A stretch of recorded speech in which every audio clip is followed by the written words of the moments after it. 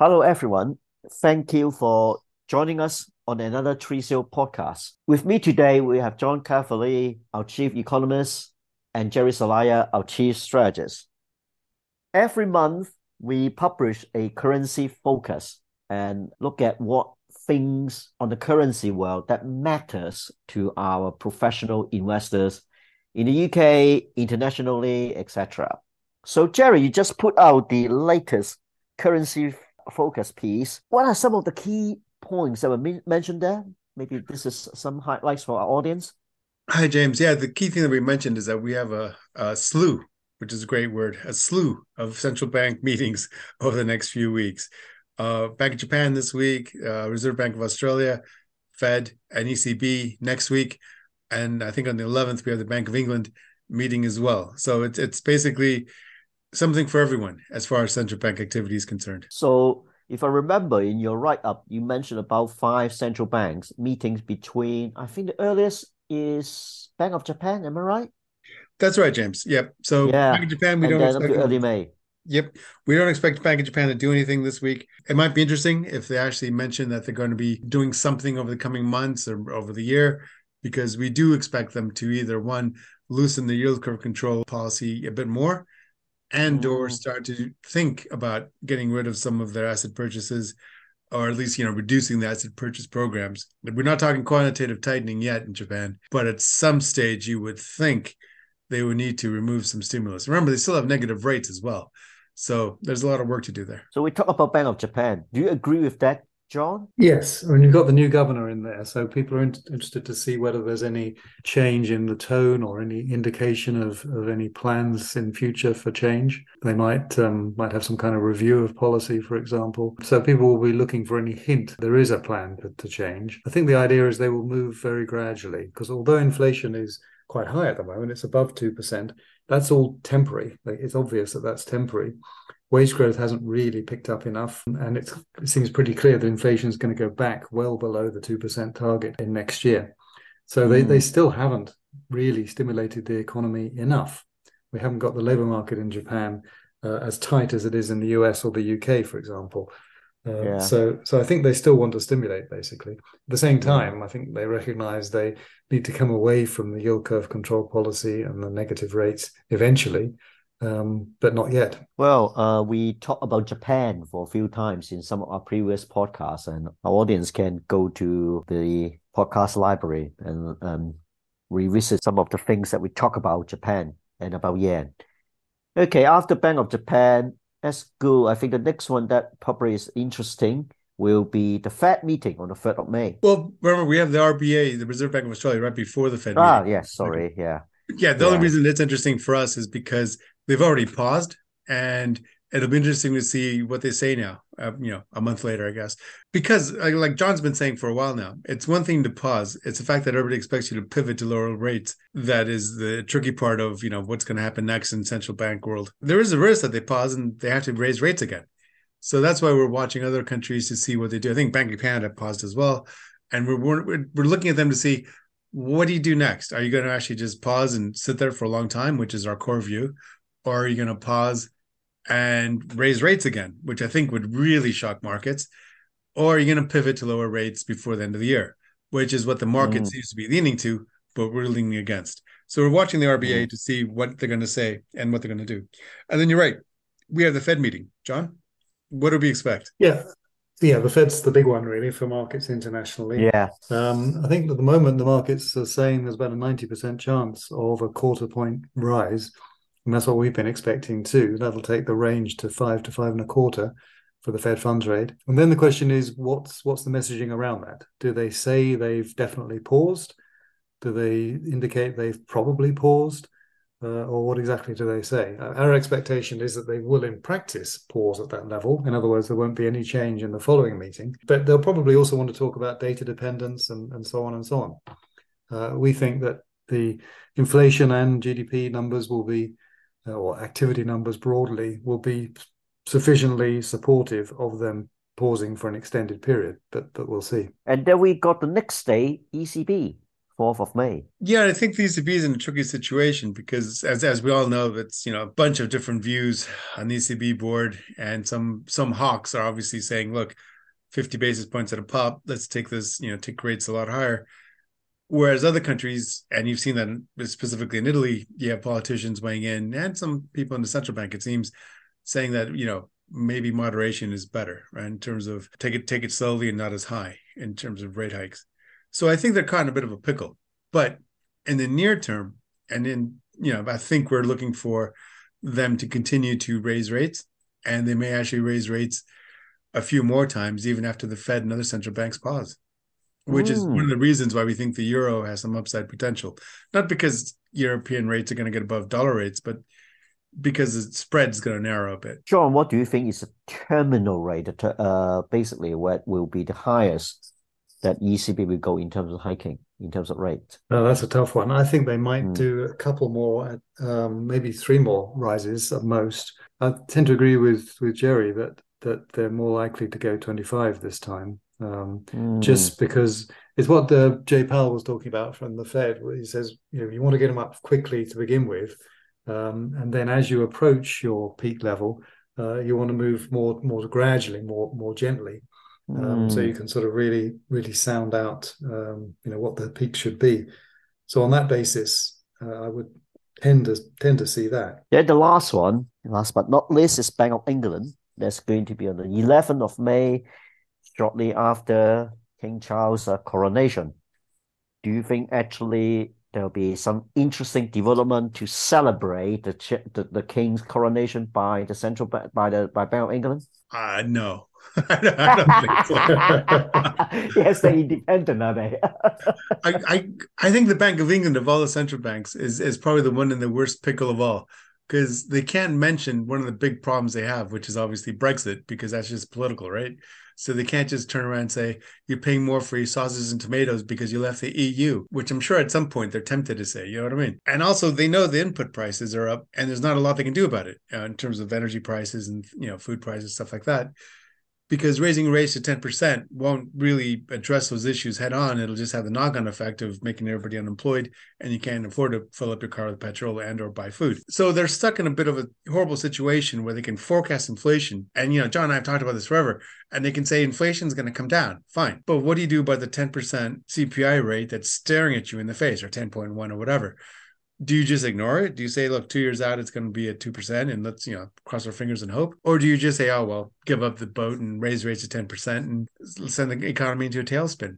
So I think what they're going to try to do is nudge rates higher, maybe one more time-ish. Maybe they could actually afford to not do it and point to their view on inflation, which is it's going to come down hard. John, I think you kind of agree with me on most of this, or? Yes, I agree with you on the UK. I mean, I think in the UK they were too slow to raise rates last year. I mean, they started before some of the other countries, but then went quite slowly. And I think they would have done better to have gone faster just for that signal. But as you say, the Bank of England's forecast suggests that inflation will come down quite nicely to 2% and then even below 2% in 2024-25. So the way their model works out, they actually don't want to raise rates too much because then they'll undershoot in a couple of years' time. So that really creates a dilemma for them. I think the way out probably is a quarter point this meeting, but then leaving it completely open, of course, as to the next meeting, because they don't give quite the same guidance usually, because it does depend on the individual votes of the Monetary Policy Committee. Okay, we talk a lot about the central bank, our view of what the central bank will do. So let's look at it specifically. Let's start with the dollar. What do you think? I think our expectation over this year is dollar is going to weaken against the major currency. Are we still having that view, given that what you both said about the Fed? I think so. This is basically going back to discussions John and I and you have had since 2020 when we first formed Tricio, is that we were looking for short-term biases for dollar strength, and that came through in spades in 2022. Even more than we initially expected. And then John's always had the view that these things swing in cycles. We call it the rubber band theory, which we've always used in our FX studies going back to the 80s, which is currencies tend to trend, then they tend to overextend, then they tend to snap back to quote unquote a fair value of some sort. Now, John and I have had huge discussions with you, James, about PPP and all sorts of different ways to measure, where the fair value for the dollar is, if you will. Fair value in currencies is a tricky subject.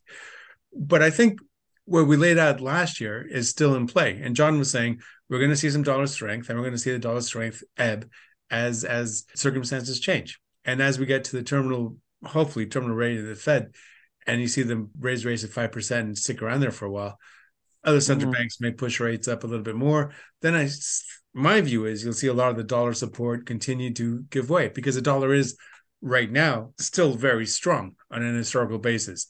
We're still more or less below 110 in the euro.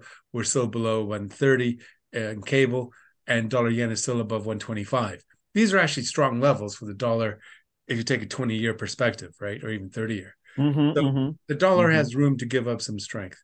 Now, we're not going to talk about the Swiss franc because that's a completely different kettle of fish in terms of dollar trend, because that's just Swissy, right? But I think my view is that John's going to be happier this year because cable is going to move away from the 120 zone towards the 140 zone. I agree. Sorry, John. Yeah, no, I'm with you, Gerry. I mean, Gerry, of course, you're the one that puts numbers on our currency forecasts, and I think you've put some fairly chunky moves over the next year for quite a lot of the currencies. 10% move or something like that. And I know that's not much for currencies to move. They can move that in a couple of weeks sometimes. But nevertheless, these are quite significant differences from the forward rates. But I agree with you. I think we've been through this period of dollar strength, which is really driven by the Fed, acting very strongly to raise rates. And in Europe, lagging behind, the UK lagging behind, and the UK's got its own problems as well. But as the US economy turns, and I think it is finally turning towards this recession that we've been talking about for a long time, the Fed is going to peak. It won't cut rates quickly, but I think it will cut them next year. And meanwhile, I think inflation could be somewhat more persistent in Europe and the UK. And that's going to keep interest rates relatively higher for relatively longer. And that certainly turns the dollar around. It's one of those things where we're not looking for cable rates to be above dollar rates in terms of short term. We're not looking for interest rate at 6%. Interest rate. Yeah. We're just looking for the differential to narrow a little bit. So that's why we're not talking about cable at 170 or 2.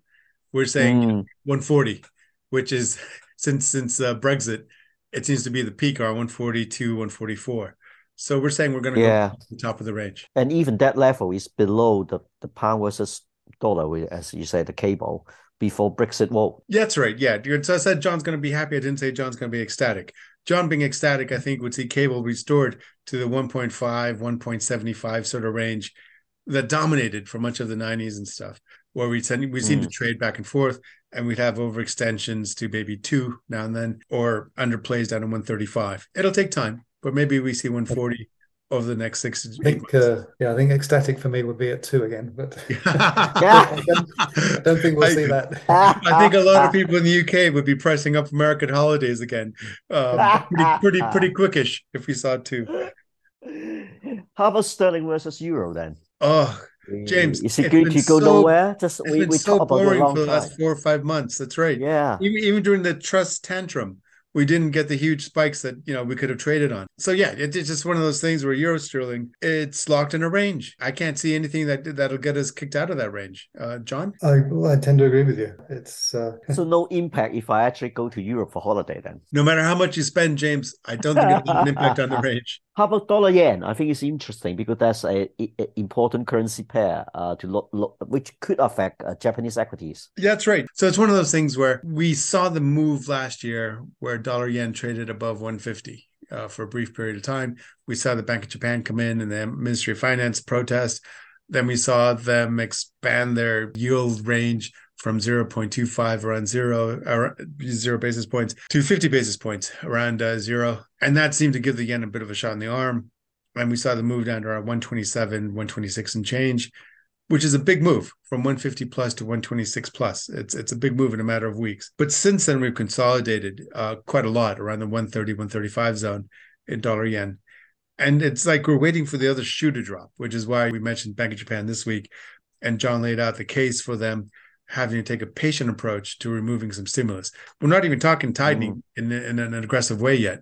We're just saying removing some stimulus, maybe loosening the yield curve control, maybe hinting at asset purchase reductions, that sort of stuff. And if those steps are taking, and we're right about the Fed calling time at 5%, let's say, then my view is dollar yen could start moving below 127, 125 and move towards 120 and maybe a little bit lower, back to the 110, one sort of range that we saw previously. John, what do you think? Do you agree with Gerry's view? Absolutely. Yeah. Okay. Yeah. So that's the case for Japanese equities to a certain extent, right? Well, the thing with Japanese equities is that we all grew up in the 90s, effectively, where a weak yen would help equities and a strong yen would not help equities. And that mindset has to sort of adjust these days to say that a yen returning to a normal range may not clobber equities. And then that's a big call. John, I think you agree with me on this? Yeah, I think that's broadly right. I mean, it may depend, obviously, exactly what equities you've got. I mean, it used to be that the market was very much Japanese exporters, and so the yen would affect it. But if you have a more domestically oriented portfolio, then I think this is a different story. Okay, let me just slightly digress into another topic. I just been back from Zimbabwe for a short holiday. Two interesting things stand out. The first is when I went to one of the supermarket and saw the price. They got a soap, basically a 3-foot long soap bar. It's called 1,800 Zimbabwe dollars. I said, wow, how much is that? Then I look it up, and actually that's about $1. So roughly it's around that rate, maybe $1 or $2. So just tell you, we all know Zimbabwe is that. And obviously, no one uses Zimbabwe dollars, especially tourists. The US dollar is the main currency. In fact, you Google it, you say, what's the currency for Zimbabwe? They didn't say Zimbabwe dollar. They say US dollar. So US dollar is a reserve currency, as we all know. And I read about this all the time. So, John, remind us briefly, why the dollar gaining that reserve currency status? Why not yen? Why not Swiss franc? Well, if you look at the history of it, it's usually the dominant economy that has the reserve currency. So in the 19th century, it was sterling, and that lasted up until the First World War. And then First World War really devastated British finances, and also by then it was obvious that the UK was much smaller economy than the US. So the US dollar gradually took over in the interwar years. And then you had the Bretton Woods Agreement in 1944, which set up the dollar exchange standard. So the dollar was pegged to gold and other currencies then pegged to the dollar. So that made the dollar the center of the international financial system. And of course, at that point, the US economy was about 50% of the world economy. And it gradually, obviously, as other countries recovered from the war, that percentage came down. But the US is still a big part of the global economy. It also still has the largest single bond market. So I think this is the problem the euro has, for example, in becoming a reserve currency, that you still have, for the most part, the bond markets are segmented into the national bond markets. So it stay as a reserve currency. I think there was an article in the FT the other day basically mentioning some of the developing market like China, India, etc. were toying with the idea of their own little reserve currency they could trade with each other to avoid US using dollar they use the word weaponize. In other words, like the Russia case, they stop US dollar transaction and things like that. Do you think actually US dollar will lose the reserve status? No, I don't. Not for a very long time. I think there could be, as you say, some more bilateral trading like that. I mean, the other quite big news was Saudi Arabia saying that it would trade oil in other than dollars, which it didn't used to. So I think we'll see a little bit more trading like that. But there really is no obvious replacement for most people around the world. They want to trade with a big stable currency, big stable country. The US does a lot of trade, and they also want that deep capital market and reliable economic policies. So China, I mean, China would perhaps love to have the yuan as a reserve currency, but their markets are not open. You can't freely trade in and out there. And also there's quite a lot of lack of transparency, shall we say, about policy. So I just can't see investors, for example, ordinary investors in the Middle East wanting to use the yuan as their main currency. So yes, I mean, the US, I think at the moment has about 60% of foreign exchange reserves are held in US dollars, about 20% in euros. That could go down a little bit, but I think the dollar will still dominate for many, many years. Well, some commentators think that they may go back, some central banks may hedge the position against dollar may lose its place somewhat, somehow by buy more gold. I think the FTPs, they say 9 of the top 10 buyers in gold are developing world, including Russia, India, and China. Gerry, I know I shouldn't mention gold because you can argue whether gold is a commodity or currency, but let's mention it anyway and say you obviously have been looking at gold price for a little piece and you've been quoted by some journalists as well. So what is this central bank buying actually causing the recent rise in gold price? To some extent, yeah. Basically, you saw the price of gold zoom from 1,600 an ounce in late 2022 to above 2,000 over the last few months. You got up to, I think, 2,040 plus. You still haven't broken the COVID 2,072 high per ounce in dollars that we saw back, I think, in 2020. You haven't broken that yet, but it was a big bounce. And I think it was on the view that, one, central banks were potentially ready to ease rates. The idea that central banks are easing rates seems to send gold bugs into a tizzy, and they go, wow, back to end of fiat money because you guys are debasing your currencies, blah, blah, blah. Inflation is running high. You should buy gold, which is fine. That's the argument they've had forever. And like you said, the view that central banks are trying to de-dollarize their reserves, which holding gold doesn't really make, to me, a lot of sense, because it's one of those things that you got to exchange gold for something. And at some one stage, given the way currency markets work, you're going to go through the dollar. So I've been to a bunch of seminars this year and late last year, and actually last year as well. And yeah, all the main bank players were there giving speeches about why China in particular would want to not use dollars, because if they invade Taiwan, they don't want to have US take away their exchange privileges using SWIFT or mechanisms to transfer currencies. So they'd be well placed to, it depends on who you talk to, Bitcoin, gold, their own crypto, digital currency, whatever. Basically, the idea is to avoid the U.S. Hegemony, if you will, on currency trading and the currency exchange mechanisms that we have set up in the world right now. But remember, and to some extent, what John was saying about the dollar's position as the global reserve currency, right? The French moaned about this, didn't they, John? Wasn't it de Gaulle who kept calling it the exorbitant privilege that the dollar held over the world, which not everybody's happy, and they've not been happy forever with the dollar's role as a reserve currency. So these complaints and the idea that they're going to go into gold instead, they've been around for a long time, James. Politicians, for whatever reason, don't like the fact that the U.S. uses the fact that the dollar is the world's reserve currency in order to, like John said, basically everybody trades bonds, everybody holds bonds, and the U.S. can run these huge debts without having the consequences of having huge debts. So do you think gold price will actually go higher in the short term? Myself, not really. I mean, I think basically our view is that the Fed's not going to cut rates anytime soon. So I think a lot of the gold price move from 1,600 to over 2,000 was on the view that central banks are about to cut rates. I mean, I think that's wrong. I think they have one more rate hike in up their sleeves, and they're going to pause for a long time into 2024. Interesting. So I think the fizzle that went into the gold trade is going to come out. Now, having said that, people like to think that if the dollar goes down, gold goes up, right? Because gold will hold its value in other currencies.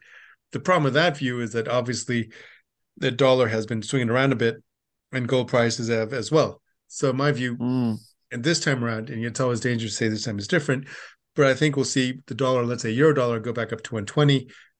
And I wouldn't be surprised if gold didn't break to new highs.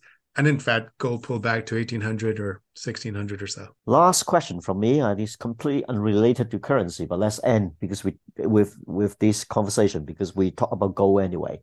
A lot of the professional advisors and wealth managers I spoke to don't like, I use the word like, but probably the word is don't recommend using gold, because they say the word I heard is emotional assets. So basically, in our words, these asset class, the price is affected a lot by emotion, which is, I think it's actually all assets are affected by emotion, but there you go. Or they think it's a trading asset. Now, there's no black or right answer to it. Maybe I just want to hear from your view, for both of you, whether gold has a place for long-term investors in their portfolio. Okay, I mean, well, personally, I'm not a fan of gold in portfolios, really. It's it has its historic role as a sort of currency and store of value, but it doesn't seem to make a whole lot of sense to me, and especially with you not getting any yield from it. So I'm not a fan. And then looking at a particular price at the moment, of course, you are at the top of the range that we've seen. So buying now is quite risky, it seems to me. There's quite a lot of potential downside here. If you bought it at 1600, maybe that would be a safer place to buy it. Yeah, I've always seen gold, and I've always analyzed gold. And my first exposure to technical analysis was silver market and gold market back in the very early 80s. So I've always seen it as a commodity that you trade rather than a currency. But I do value the fact that a lot of currency people use it, and gold is traded in a lot of currency desks, which is fine. You can use gold in different currencies and express it that way. But usually you come back to the dollar market. For private investors, retail investors, even professional investors, I get it. Depending on where you're from, gold has a certain intrinsic value that you want it from. I call it, because you've got to pack up and leave in a hurry, sort of transactional demand for it, right? And it's also a way to hide your wealth, he says politely, in certain cultures like India, where they have all sorts of restrictions. And we've got to think about the US, where for a long time you couldn't basically hold a heck of a lot of gold, right? You had to register, and the government had some sort of price tag on what, $35 an ounce was official level for gold for a while. So it's one of those things where people kept gold in forms of jewelry. I remember close family members had belts made of gold with big gold coins, and that's just what they did, right? And throughout Latin America, throughout the Middle East, and throughout Asia, China in particular, you do find people who basically hold gold for a variety of, quote unquote, it makes me feel safe reasons. Now, that's fine if you're going to hold gold coins, ingots under your basement, stuff like that. But the idea that you're going to hold gold in a certificate form or an ETF and or some offshore banking haven and rely on an emergency seems a bit daft to me, because in an emergency, you may not have internet access, you may not have travel facilities, and you'd probably want to have gold closer to hand, gold coins, rings, things like that, cufflinks even, necklaces, jewelry, and why not, right? So whenever I give talks about gold, I say, here's the price, here's what I think. At certain levels, you may want to go out there and top up your, I think in the UK, we have the gold sovereigns, right? And you always see them at auction houses. You just got to negotiate the price. And why not, right? They're easy to carry and they have intrinsic value. There is some value in terms of how old they are, how rare they are, but the vast majority of the value is in how heavy is it and what's the purity of the gold. Okay, thanks for everyone's listening. I think to sum up, I think our view about dollar probably start to weaken a bit more, continue to hold. We expect the Fed may probably do one more hike, at least in May.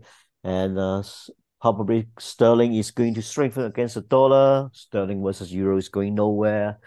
So, but upside in gold is whether you see it as a commodity or a currency probably is limited.